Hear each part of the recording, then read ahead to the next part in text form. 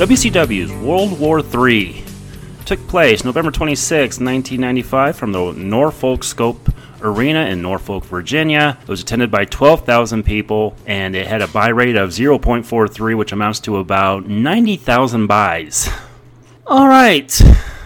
Matt, it's been a while since we've talked wrestling. It seems like we just kind of go through these phases. I know you and I are determined to get through the Monday Night Wars. We are in November of 95. Right on the cusp of 96, and as we know, the middle of 96 is when things get a little heated up in the Monday Night Wars, but had you ever seen World War III before you watched this for this podcast? Aren't we living it right now? Kind of, yeah. So, yeah, that joke aside, I always like this concept. Battle Royals I'm a sucker for. I think Pat Patterson with the Royal Rumble, that was one of his best achievements as a creative mind. And this starts a pattern that we'll really talk about in 96 onward of one-upsmanship, particularly on the WCW side. Royal Rumble had been around for 6-7 years at this point, and they had already done one where the whole gimmick was the world title was being awarded to the winner. So it's like, picture Ted Turner and company sitting there going, all right, what can we do to top that? And somebody said, just make it bigger. And they're like, all right, don't need any more thought than that. We'll just add 2 more rings and twice the people. And it was an interesting thing. This was not really something WCW had done at the time. But this whole world title shit show has not been really fun. If you're a fan of lineage and value the title, it wasn't being handled in the best of ways. No, it wasn't. And if you listen to Eric Bischoff on his podcast, it's a very interesting podcast. It's called 83 Weeks. And because he is asked, was this a way of one-upping WWF? And what Bischoff says, and you could take this with a grain of salt, but he says it wasn't. It was pretty much he wanted each pay-per-view to have its own identity. But when your identity is double one of the WWF's biggest pay-per-views of the year, it does kind of look like a one-upsmanship going on, doesn't it? Yeah, and that's like saying all of our pay-per-views are different. I'm like, okay, the WWF had been doing that, but theirs were not necessarily match types as much as they were like the time of year and doing theming. And honestly, at this point, I think WCW, because they weren't doing an In Your House model, which the WWF was more reliant on, their pay-per-views were much more varied, like Bash at the Beach, Great American Bash, Starrcade, Halloween Havoc, all these fun, more seasonal type of pay-per-views made the product more exciting. But I think what Bischoff said is just, it's him answering the question, but also dancing around it. And I'm not satisfied with either answer. But was he, because I don't know the full timeline on this, it's been a long time since I've read his book. Was he involved in the creative process at this time? He says he didn't really get too involved until 96, but he would be in on meetings and things, because obviously he was the EVP, Executive Vice President. So he did approve it, and I believe he does say that this is a Kevin Sullivan concept. But I don't know. Like I said, if I know Bischoff, and I've gotten to know him a bit on that podcast of his. I was a member of their Patreon for quite a while. I was on their top guys list or whatever, and he would have things where he would ask fans questions, and I was a part of that panel for a lot of the times. And he comes off as a very good, very cool dude. But he doesn't come off as too genuine when it comes to this kind of stuff. And if you ask him, he would just say, you know what, that was the creative process. I wasn't part of the creative process at that time. I wish I was a part of the one that covered this event, because I would ask him that exact thing. But like I said, it just does kind of come off as a one-upsmanship thing going on here. Yeah, it does. And I will also say that part of the reason why I wanted to take a bit of a break is because I think at this point, with what we've started with, 95 is not the best time for either company. And I've been telling myself, just get to 96, and things will get a hell of a lot more interesting. But, we got 4 more shows, I think, to close out the year, including this one. So, still got a bit of a ways to go. But is there redeeming stuff on this show? And that is a big question. And I think what's interesting about going through these, Matt, is the fact that we're seeing a lot of these guys, and we'll talk about it in the first match, a lot of these guys finding their way. And this is the time when Bischoff is signing people like Rey Mysterio, and he's signing Dean Malenko, he's signing Eddie Guerrero, he's signing Chris Benoit, all these guys who are going to define what that federation really became. And that's, its highlight, and Bischoff will be the first to tell you this, its highlight is always the undercard. The main events are always kind of second fiddle. And this is when he is building the brand. And I think seeing it built from the ground up is interesting to see. But you're right, there is a lot of crap to slog through in order to get to the point where things really heat up and the NWO was created. And you're right that, yes, he was assembling one of the most talented rosters for the next couple of years you'll ever find in a wrestling promotion. But he did it at the expense of two things. One, guys got only to a certain level, and we'll really talk about that in the years to come. And B, he was also doing it at the expense of Paul Heyman. He was notorious WCW was notorious for looking at ECW as a glorified indie promotion, which it kind of is and was, but really dipping into their talent pool because they could pay guys a hell of a lot more. Look at Guerrero, Malenko, Mysterio, Jericho, the Invisible Man, as I call a certain person. And I don't say that I say that both ironically and unironically. And since he has a match on this show, we can finally talk about it properly. Correct. All right. What do you say we kind of get into this event? Because yep, we got to talk about this random video package. This video package is really something else, and they're really highlighting the fact that there is a 60-man battle royal. And yeah, you're right. Very random. WCW, they would get a little better later on, but WWF, if there's one thing they always had over WCW, is that their promo packages were always way better. Yeah, their promos and a lot of their production value in general was just better. I think that was also because Vince had been doing it considerably longer on a bigger scale. But I think over time they would get on an even playing field.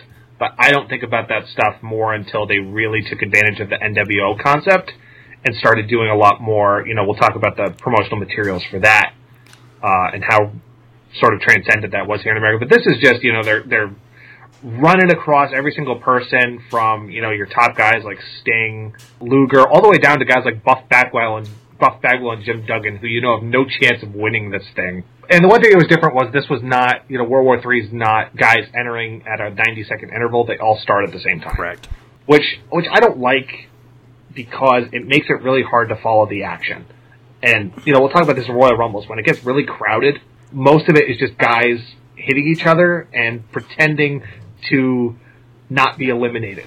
When this kind of battle royal is done great, it works really well. But it's not usually when there's 20 guys in a ring at a time. Well, yeah, and that's the whole thing, right? And we'll talk about this when we get to the Royal Rumble, as you said. But in that match, you can follow it, and there's always cues that these guys have. It's like, you got to get out at this time. You got to get out at this time, And here, they have those cues, but they have to, like you said, they have to, guys like the Giant and they have to pretend that they can't get out, that they're not being eliminated, and they have to kind of roam around and aimlessly. And you're right. This whole concept is really, really odd, and we'll get to it when we get to it. This event starts off, Matt, with one of the most bizarre promos I have ever seen in my life.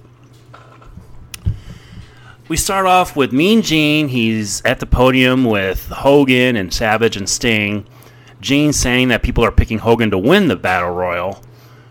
And then Hogan talks about, at this time, we haven't covered Halloween Havoc in a while, but at that time, he was experimenting with wearing black. This is way before he became the head of NWO, right? He's wearing black. He is experimenting with the quote-unquote dark side. Well, here he's removing his black bandana and shirt and throws them into a trash can and says that the dark side is no more, and he sets them on fire. He then says that he will never question his friends' allegiances again, and then he wants to be Sting and Savage's friend forever. Yeah, that worked out. Yeah, I'm sure Randy reciprocated that full front. And then Hogan, this is so bizarre. He calls out the Wrestling Observer, and he says, "Observe this, brother!" And he throws it into the fire with the black clothes that he just threw in there. What the fuck is going on here? Yeah, I've never liked, because this borders on shoot promo at this part with, bringing in the newsletter, because he's also talking about like Savage's injury, which, was a factor as well. But yeah, and the weird thing with this whole Dark Side Hogan is that he never turned heel, so it's just weird. He's like, I'm I don't know what his exact line was, but he's like, I still believe in truth and justice. I'm like, you never retired that. You just did a palette swap. And I also love, you see Okerlund looking around for a fire extinguisher because there's a part where that barrel fire looks like it's going to overtake the set. Yes. And that would have been a whole other pay-per-view. And this promo also makes the end of the show 10 times worse if you're like part of that smart crowd and couldn't stand Hogan. Yeah, and Meltzer has always been anti-Hogan. It's just like if you read his newsletter, he'll always take smarmy shots at him. And I get where Hogan's coming from with this, but this is not the way to do this, man. You don't call this out because all you're doing is you're calling attention to something that you hate and already hates you anyway. Ugh, so weird. God, I am so, this is the last time, in this era that we'll see this. I don't know if we see it in later years, but I am so glad that they don't call this out too much, because I'll admit in the early days I did get the newsletter. It came with my PWI, my Pro Wrestling Illustrated magazine that I got, and I grew out of that phase pretty quick. I'm just not a fan of the guy, although, if you listen to the podcast that Tony Schiavone and Eric Bischoff and Arn Anderson and all of them do, they all use their newsletter to kind of, to go over their matches and things, and it's just he's just too smarmy for me. Are you a fan of the Dave Meltzer smarmy crowd, the newsletters and all those things, the rags? It depends on the time of year and sort of what the topic is. I think at this point, just he was saying what everybody was saying about Hulk Hogan, but he acted like he was the first one to call it out. I think that was part of that. Look, everybody knows that Hogan is not and was never the most diverse when it came to his in-ring work, but that's not why he was the biggest star on the planet. And it was also a time where the whole thing of the smart mark crowd and, the people who value in-ring skill over anything else, that was not on the forefront of people's minds. Because there's always that question, can wrestling itself draw? Just the in-ring product in and of itself. And I don't know if that's ever going to be the case, but I in 95 of all years, to plop this in here was really out of place. Yep. So let's move on. We're getting a recap of the DDP Johnny B. Bad feud, which I feel has been going on for about 6 months now. Yeah, look, this is one of those things. WCW was notorious for either extended programs or having two guys wrestle so many matches against each other, they become interchangeable with one another. And this is not the first instance of that on this show, by the way. Kimberly's putting herself up as a prize in this match because she's reasoning that she knows how much the title means to Diamond Dallas Page. She says that he cares more about titles and possessions than her, and this is how this match has been led up to. So here we go. TV title match. We got Johnny B. Bad versus Diamond Dallas Page, and the winner of the match will get both the TV title and Kimberly's quote-unquote services.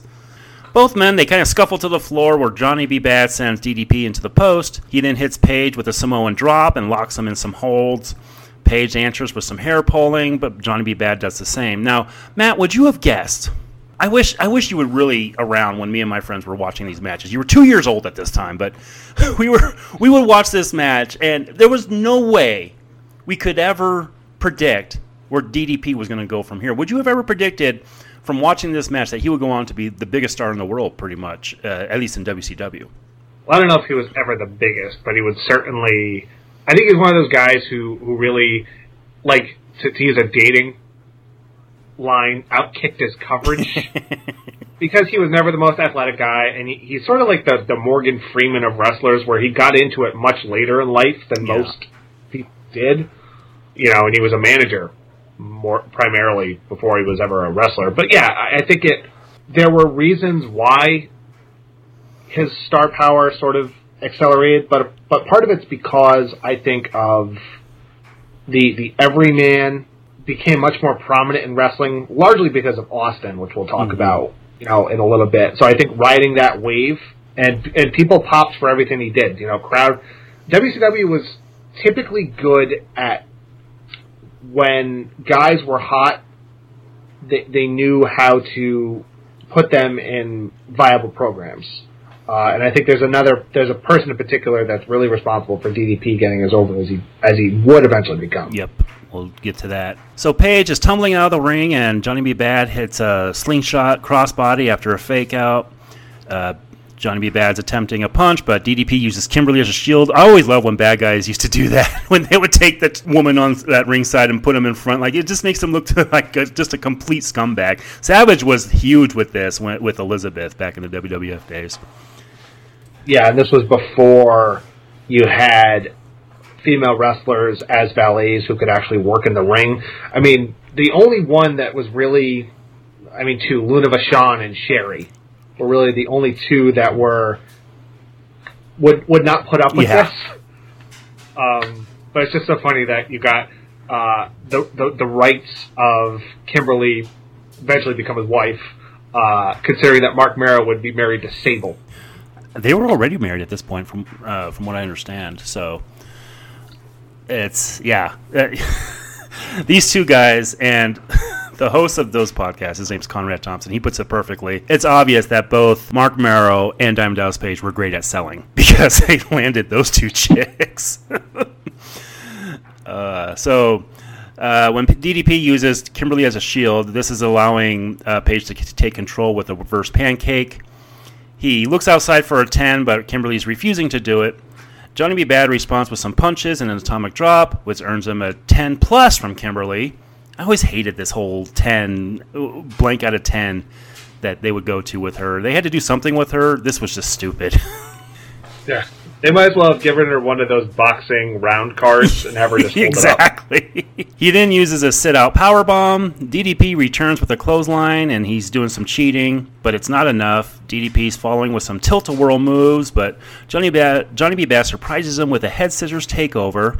They fight back and forth and reverse through a tombstone. Then Johnny B. Bass sends Page out of the ring with a tutti frutti. He continues the onslaught with the bad mood and a slingshot leg drop for the win at 12 minutes, 35 seconds. Matt, what do you think of the opening match here? Very strong opener. I like the callbacks with the tombstone because there's the reversal that they did towards the end of the match. A lot of really good stuff. I agree. I thought this was a really fun opener. It was a good way to start the match. And I even like the post promo here by Johnny B. Bad. Nowadays he's a motivational speaker. He goes to colleges and things, and you could definitely see the roots of that here. Like, he's just kind of giving an inspiring speech after he wins this title, and he has Kimberly at his side. I like this quite a bit. Yep. All right, so our next match, we have... Oh, Jesus God.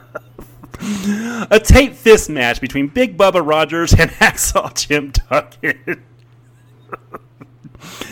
Sounds like a train wreck. Like, you read that title and you know that it's like a cheeseburger. You know it's not going to... It'll get the job done, but it's probably not going to provide anything of value.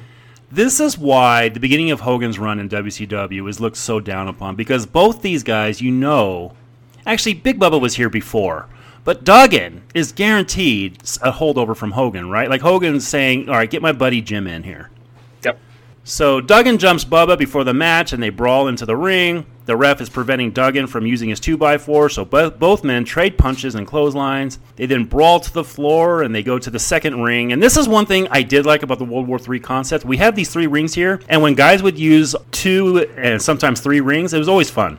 Yeah, it's also one of those things where they didn't, largely because they could not construct the other 2 rings at the end of the show. They had to work around it throughout the whole pay-per-view. Duggan traps Bubba's head between the posts, and he punches him a bit. He then dives at Big Bubba Rogers, but Bubba moves. Duggan crashes on the rail. Bubba attacks with some uppercuts and chokes. That Big Bubba uppercut was always big. I always loved that punch. He also nails an enziguri, which was fun to see. Bubba then focuses on Jim Duggan's ribs until Duggan answers with a shoulder block. This isn't enough, so Rogers tapes Duggan's arm to the ropes. He punches him, but Bubba runs into Jim Duggan's outstretched fist. Duggan then follows by backdropping Rogers out of the ring. The brawl continues until Duggan slams him and nails the running clothesline. However, here comes VK Wall Street, because they grabbed IRS from the WWF, and here he is getting involved in this match. Which is funny because Bubba Rogers is dressed like IRS. That's true.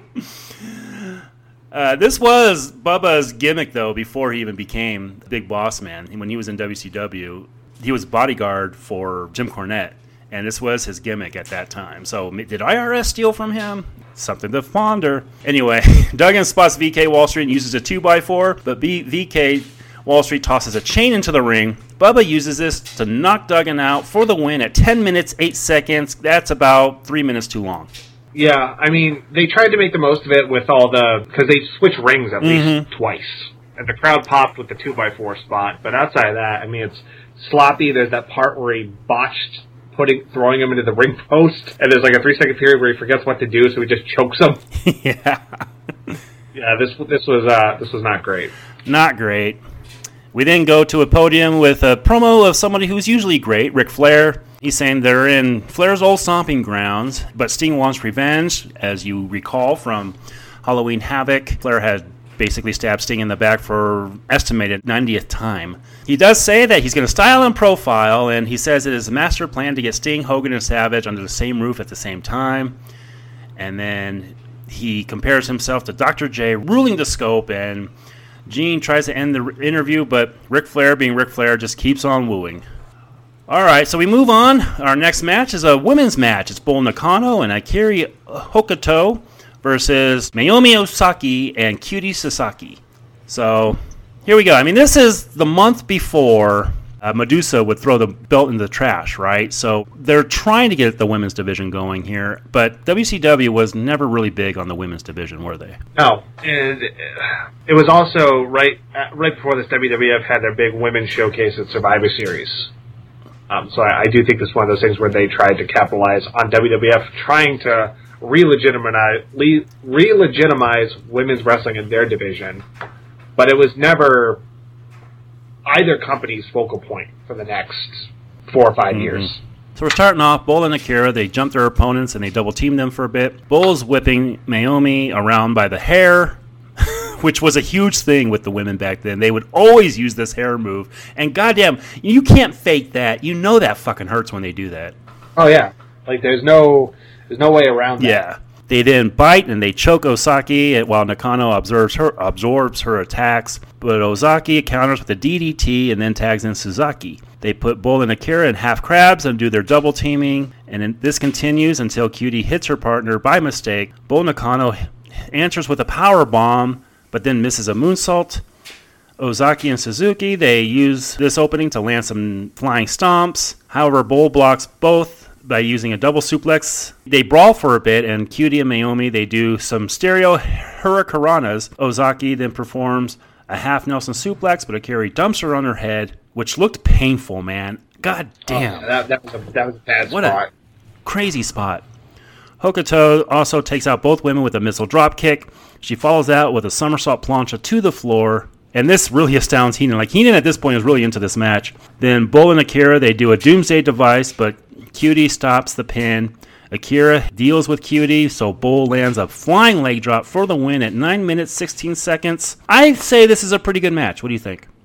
It is. I just wish the crowd was more into it. Yeah, they were pretty good. I think part of that's because they had no idea who any of these women were. It got better at the end. I mean, some of the bumps they're taking at the end is, a lot more hard hitting than what WCW was doing at the time. And it's also got the problem with tag team wrestling that can happen from time to time where you lose track of who's legal. So then Mean Gene, he comes back and we get a Lex Luger promo. And you know what?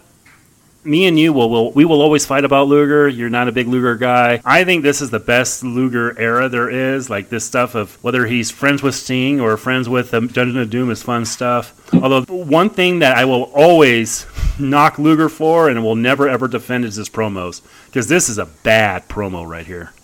He's never been good with promos. No. He's like in the like the Psycho Sid video. Yes.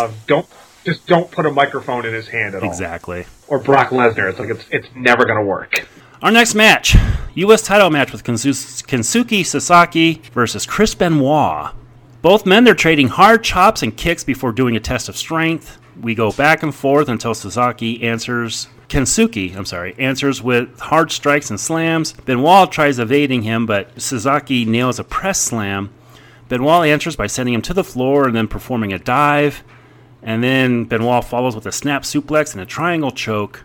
Sasaki catches Benoit in a power slam, which was a crazy spot. Benoit responds with the rolling German suplexes, which becomes his MO. He also reverses a tombstone. That spot again. Like, this is the second match on this card, and we're only about 3-4 matches in that we see. And we had two matches end with leg drops. Yeah. Already. He hits a flying headbutt. Next, Chris Benoit gives him a super Frankensteiner, which was a great move. Sasaki returns this with a powerbomb, and then Benoit blocks the submission before they trade clotheslines. However, Sasaki lands this crazy brainbuster for the surprising win, I think, at 10 minutes even. Matt, what do you think of this match? 10 minutes, but it's almost a squash match. Almost, huh? Like Benoit really does not get much in the way of offense. And I think Benoit probably should have gone over here. I know Sasaki had just won the title, but Benoit had just reformed the Horsemen with him in the lineup. So you figured the rationale would be to put some gold on them, have Benoit win the U.S. title, because that would lead you to believe that Flair might win in the main event. That's a great point. Although at this point, the Horsemen were they were pretty much a shell of their former selves. They were keeping this name going. I think they knew they had something with Benoit. They didn't really know what to do with him, so they put him in with the Horsemen. And we'll see in, just a few months that they give Benoit some interesting things to do. But at this point, you're right. There's really no point in having him here. Yeah, well, especially with losing and... Can we address the Benoit thing now? Yeah. All right. I hate going back and watching Benoit matches, and I know that we have to do this for the next 12-plus years because it's inescapable, but I know we always talk about separating the art from the artist with movies. That's always a sticking point, and I'm usually someone who can do that. But I just can't when it comes to Chris Benoit, because so much of what he did and will do in the ring is a direct correlation to what happened at the end of his life. As a performer, remarkable. Absolutely. Was never great with promos, but I think they knew that. He knew that, which is why they never really had him speak. Sort of like the silent stoic, just hard-hitting guy. But, as a human being, I just can't see past it, no matter how hard I've tried. It's tough. It's really tough. I will completely agree with you there. Benoit is one of those guys that you watch his matches, he is so intense, and his matches, people love to say that Hart was really good and stiff without injuring people. Like, Benoit was really stiff, and you're absolutely right. He takes so many chair shots in his life, and he does this flying headbutt so many times, and that had something to do with what happened towards the end of his and his wife and his son's life. It is sad to see, but at the same time, I've always loved Benoit matches. And so I am able to separate that, especially in 95. This is, 12 years before all of that happened. I'm able to separate it. I think once we get to when him and Nancy get together, Woman, that's when you'll really see the correlations. But here, I'm not there yet. And it's tough because some of the best matches I've seen involve him, so it's going to make that even more challenging. But as we'll see in the next 4 or 5 years, he was never going to be the guy, even though they tried to make him the guy to get him to stay towards the end of his. But it's just that thing, guys that size, Guerrero, him, Jericho, they always had a ceiling in WCW, even though they did gangbusters in ECW. But here, you're right, the Horseman thing was sort of being on its last legs, or so we thought. But the moment I knew being a Horseman meant nothing, is when Jeff fucking Jarrett was allowed. Your favorite. And we will get there for sure. Speaking of people who are tied to Benoit in a certain way. Yeah, for sure. Let's get to that. So, Mean Gene is at the podium. We're here with Matt's favorite stable, the Dungeon of Doom. Because here's Mean Gene is with the Giant, the Taskmaster, and Jimmy Hart. They're saying that they're not afraid of Hogan, even though he's back in the red and yellow. And then the Giant gives a poem, which is, roses are red, violets are blue, I'm going to kick your butt to Kalamazoo. Another guy, speaking of guys who can't do good promos, huh? Well, it took... Yeah, but Giant, Big Show, he never... There's one promo where he cut a battle rap on John Cena that's amazing. I'll have to send you that when we get to it. But it's always better when guys like that don't talk. You know, I think guys like Giant, Lesnar, Sid.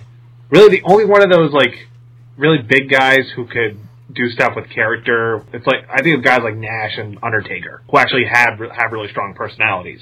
Which, you know, Giant never did, except if you've seen The Waterboy at this time, and that was a few years later. So then Tony Schiavone plugs Starrcade, and then we get Mean Gene again. Mean Gene's busy tonight. He's with Randy Savage, and Savage says that Lex Luger's going to find out that he is the total package, and he says that he's not just 100%, he's 1,000,000%. And then we get to the match. The next match, Lex Luger with Jimmy Hart versus Macho Man Randy Savage. So the match is Savage chokes Luger on the ropes and rams him into the corners. Then Luger surprises him with a boot, but Randy hits him with a clothesline. He then puts Luger in a Boston Crab. Luger breaks free and they brawl a bit on the floor.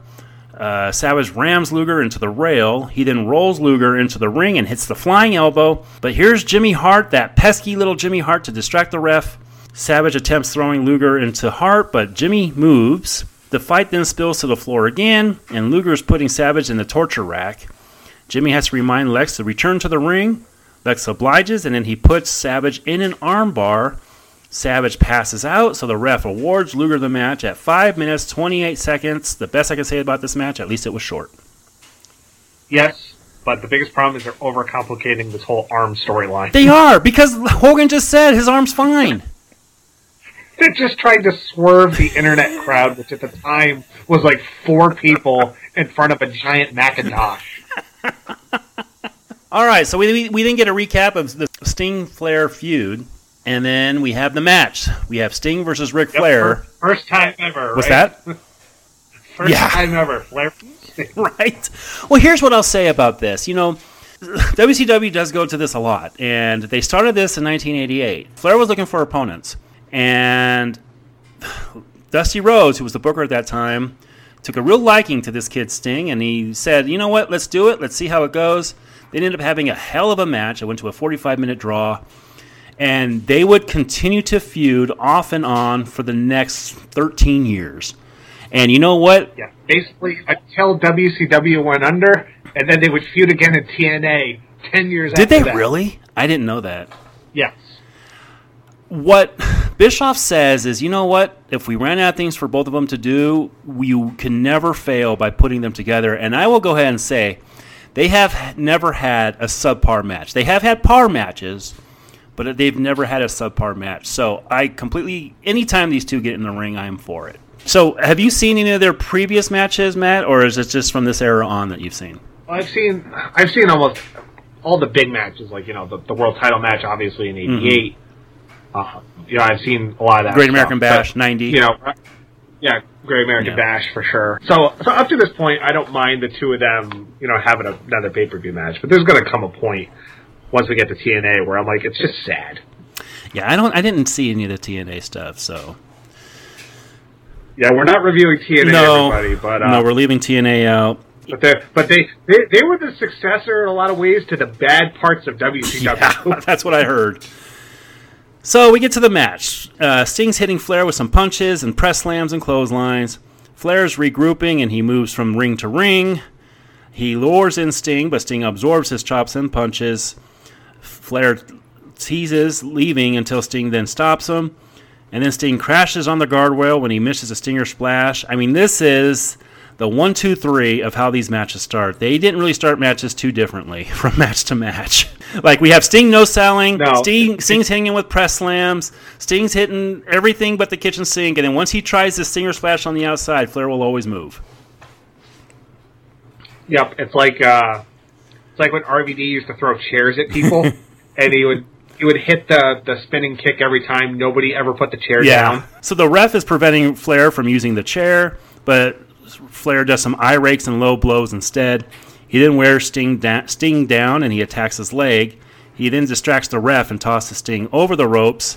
He continues his attack as he's ripping at Sting's face. Once he has Sting where he wants him, he puts him in a figure four. Flair punches and he slaps Sting, so this causes Sting to wake up and reverse the hold. Flair is arguing with the ref before Sting begins absorbing his strikes yet again. Sting responds with more press slams, and he throws Flair off the top rope. My God, when will Flair learn that move never works? Someone should tell his divorce lawyer that.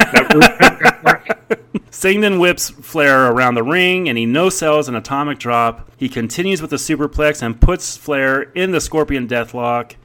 And this gets the submission, surprisingly, at 14 minutes, 30 seconds. Matt, what'd you think of this match? It is what it is. Like, it's no better or worse than the numerous matches. I mean, the Clash of the Champions match they had is probably the best of the series. But this was, 15 minutes, get your shit in, get out. It's effective. I agree. I mean, I said that they never had a subpar match. I would call this a par match for them. It was no different, no worse, no better than any of the other matches I've seen with them. And you know what? Like I said, I mean, I'd rather take this than another Big Bubba, Hacksaw Doug, and Tate Fist match. Oh, man. Then we get my hero from childhood. But I thought we already saw him as Mean Gene's welcoming Hulk Hogan to the podium. And he's swearing that he's going to get his belt back in the most dangerous match ever. And then he says that he will be there with his friends until the end. But he also says he wants to get in the ring alone with that big, nasty giant. He said we're friends till the end. I'm like, wait, we're not seeing Chucky for a couple more years. That was what, 98? That was 98 that they entered Chucky in, correct. Oh, God, this fucking company. and you wonder why they went under. I can't wait till we get to that. Oh, my God. Well, we started, remember, this is the same company that brought RoboCop in 4 years before this. You're not wrong. Oh, I remember that pay-per-view so well. Oh, my God. Years down the line, we're going to cover it, and, I can't wait to tell you our responses to it. It was what, 90? It was 90. Yeah, it was to promote RoboCop 2. It wasn't even the first one. I know. All right, so we have Tony and Bobby Heenan. They're showing off the belt, which still has Hogan's name on it, by the way. Yeah, like they cared so little about the belt at this time, and they did the whole thing where Giant won it by DQ at Halloween Havoc, and then he was stripped of the title. Yep. Yeah, way to legitimize the biggest prize in your company, WCW. Which we covered. So we have two more announcer teams here, Matt. We have Dusty Rhodes with Bischoff, and we have Larry Zbyszko with Chris Cruz, a guy who didn't last very long in the company. And here we have the 60-man World War III match for the vacant WCW title. Matt, are you ready for the participants? I guess. All right. So here are the participants. We have Arn Anderson, Alex Wright, Brian Knobbs, Burial Brother Ricky. Yes, I said that. Squire David Taylor, Scott Armstrong, Sting, Jumpin' Joey Maggs, Pistol Pez Whatley, Disco Inferno, Ming, Stevie Ray, Mark Starr, Sergeant Buddy Lee Parker, Lieutenant James Earl, Lex Luger, Eddie Guerrero, Cobra, The Giant, Paul Orndorff, Chris Kanyon. Yes, Chris Canyon's here at this time. Hard Work Bobby Walker. Oh, God, I can't wait to talk about that dude. Earl Robert Eaton, Chris Benoit, Randy Savage, Marcus Bagwell, the Yeti! He's here. Kurosawa, Hugh Morris, the Zodiac, VK Wall Street, DDP, Scott Norton, Flying Brian, Sergeant Craig Pittman, One Man Gang, Super Assassin number 2, Mr. JL, who's Jerry Lynn, by the way, Bunkhouse Buck, Kensuke Sasaki, Mike Winter, The Shark, which is Earthquake, Steve Armstrong, Hawk, Dave Sullivan, Scotty Riggs, Johnny B. Bad, Big Train Bart, Lord Steven Regal, Dick Slater, Max Muscle, Super Assassin number 1, because you can't have number 1 without number 2, Burial Brother Fidel, the Taskmaster, Jerry Sags, Jim Duggan, Booker T, Big Bubba, Ric Flair, and Hulk Hogan. That is a hell of a list with a lot of jobbers. Yep, it's quantity over quality. Exactly. Which you have to do with a 60-man match. Exactly. All right, so let's get to the match. Every single situation in this is not going to get covered. I'm just going to cover a lot of the highlights that they show, because if you cover all of this, we'll be here all night. So they break the action into 3 small screens, and I'm going to say right away, Matt, this was fucking tough to follow. I did not like having these 3 screens here. Oh, God. This is the precursor to NFL Red Zone. Yeah. That's a great comparison. Except you have 3 Scott, whatever his name is, and none of these commentary teams are very good on this. There's too much shit going on. Way too much. They're like, okay, let's take it to Eric. All right, let's go back to Tony. Okay, let's go to Zabisco. Like, nobody knows exactly what to do here. And I don't blame them, because like you said, there's 60 men. There's way too much going on. All right, so we have the Yeti. He's eliminated first, by the way. So much for him. Oh, it's got to be somebody. And you know what, though? I will always love Dusty Rhodes on commentary. When he gets excited, it's so fun to watch and listen to him. Why is he wearing a giant fruit roll-up, though? That's his thing, man. He would wear that for the next 3 years. That friggin' leather jacket looks like a carpet. They start ragtagging Sting, as Dusty Rhodes says. Meanwhile, Flair and Hogan, they're brawling with each other. In another ring, we have Pillman and Benoit. They're working together. They consolidate the rings as people eliminate the lesser stars. At one point, they wheel an Armstrong brother away on a stretcher, which was a weird spot. Then Luger and Anderson, they're fighting on the floor because the rings are just too fucking crowded. That's the thing. Like, you cannot get your moves in on these things because they're just too crowded. Sting and Flair, they're fighting on the outside. We then get a glimpse of the future when Savage and DDP start brawling with each other. I thought that was a nice little bit of foreshadowing. We then have the Dungeon of Doom. They're teaming up on Hogan while Savage and Luger, they fight. And then the Dungeon almost fights each other, which Sullivan stops right away. The Horsemen in the Dungeon, they team up until Brian Pillman eliminates the Zodiac. On the other side, we have Hawk saving his Japanese partner, Kensuke Sasaki. Then Hawk's yelling at Hogan because he forgot their spot, which was funny. Hogan looks just as lost as everybody here. Yeah, well, they do the spot where he throws Kevin Sullivan and nobody cares. Nobody cares, exactly. Guerrero's fighting Flair and Anderson, but they're just too much for him, which I thought was interesting. You know, we have Guerrero already fighting with the big boys here. Flair then returns to Sting, who eliminates both him and Arn Anderson. Luger and Sting, they team to attack the Giant. But then here comes that sneaky Hulk Hogan. He eliminates all 3 of them. However, the Giant's pulling Hogan out from the bottom rope. They brawl while Savage dumps the one-man gang. The ref sees Savage alone in the ring, and he declares him the winner. And Hogan's shocked because he wasn't eliminated. Is it just me, or is this exactly like the 92 Royal Rumble? Well, at least you can say Hogan technically got eliminated in the 92 Rumble. That's true. Flair did throw him over the top rope. That's true. But this, like, what a way to make Macho Man look like such a weak. He does nothing the entire match. He gets his ass kicked earlier in the show.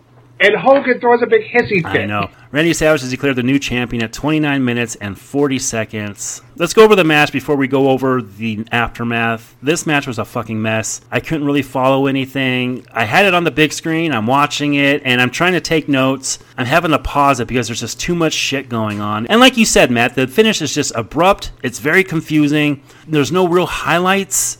There will be highlights in future World War III Rumbles, but here there just wasn't much. This seemed like a nice idea, but it was just terrible in the execution, so not my favorite match.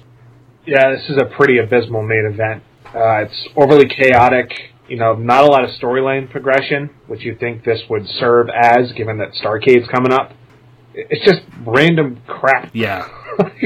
It's not good. Bischoff on his podcast calls it a clusterfuck, and I couldn't agree with him more.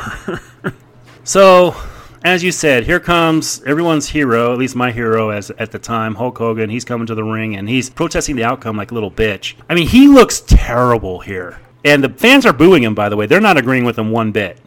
Yeah, this is that, I know it's November, but politics were in full force at this time.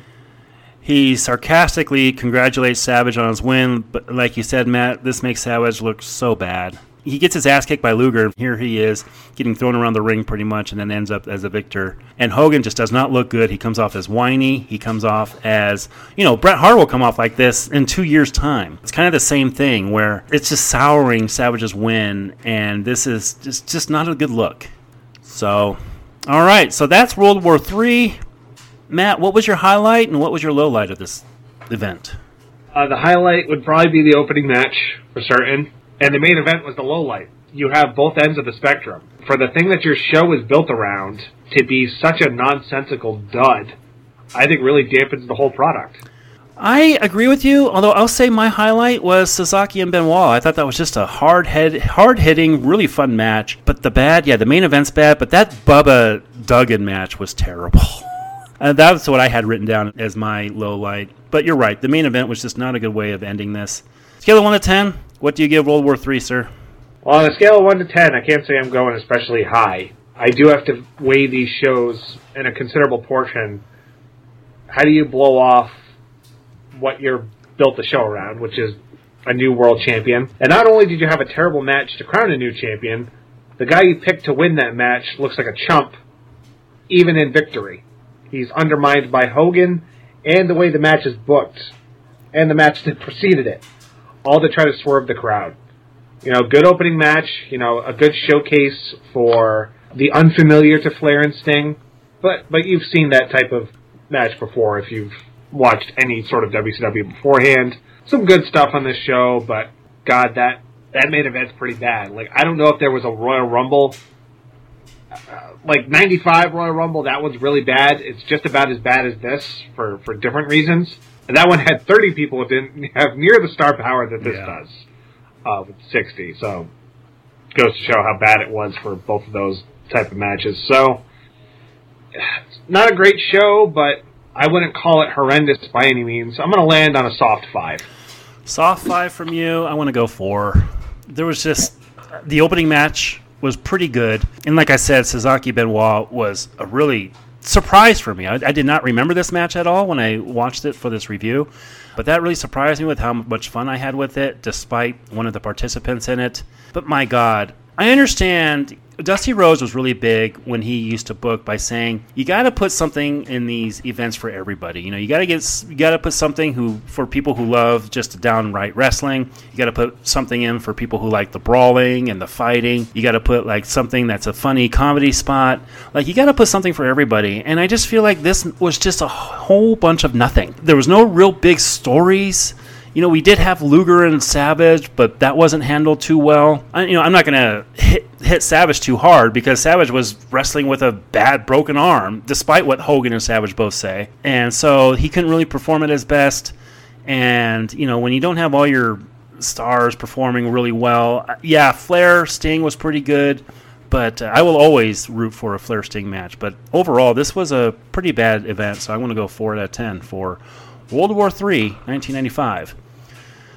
Matt, we are going to continue next week. We're going to discuss In Your House 5, the Season's Beatings. Get it? Season's Beatings, which took place in December of 95. What are you expecting when we get back to the WWF and we start with In Your House number 5? I'm expecting to turn the page into 1996, I'll say that. Because I don't have fond memories of this show from what little I can recollect about it. 95 was not the best year, as we have discussed repeatedly on this show for both companies. And I remember one match on that event being pretty damn solid, but I don't remember another thing from it. So it's going to be interesting to discuss that. Matt, thank you for joining me, sir.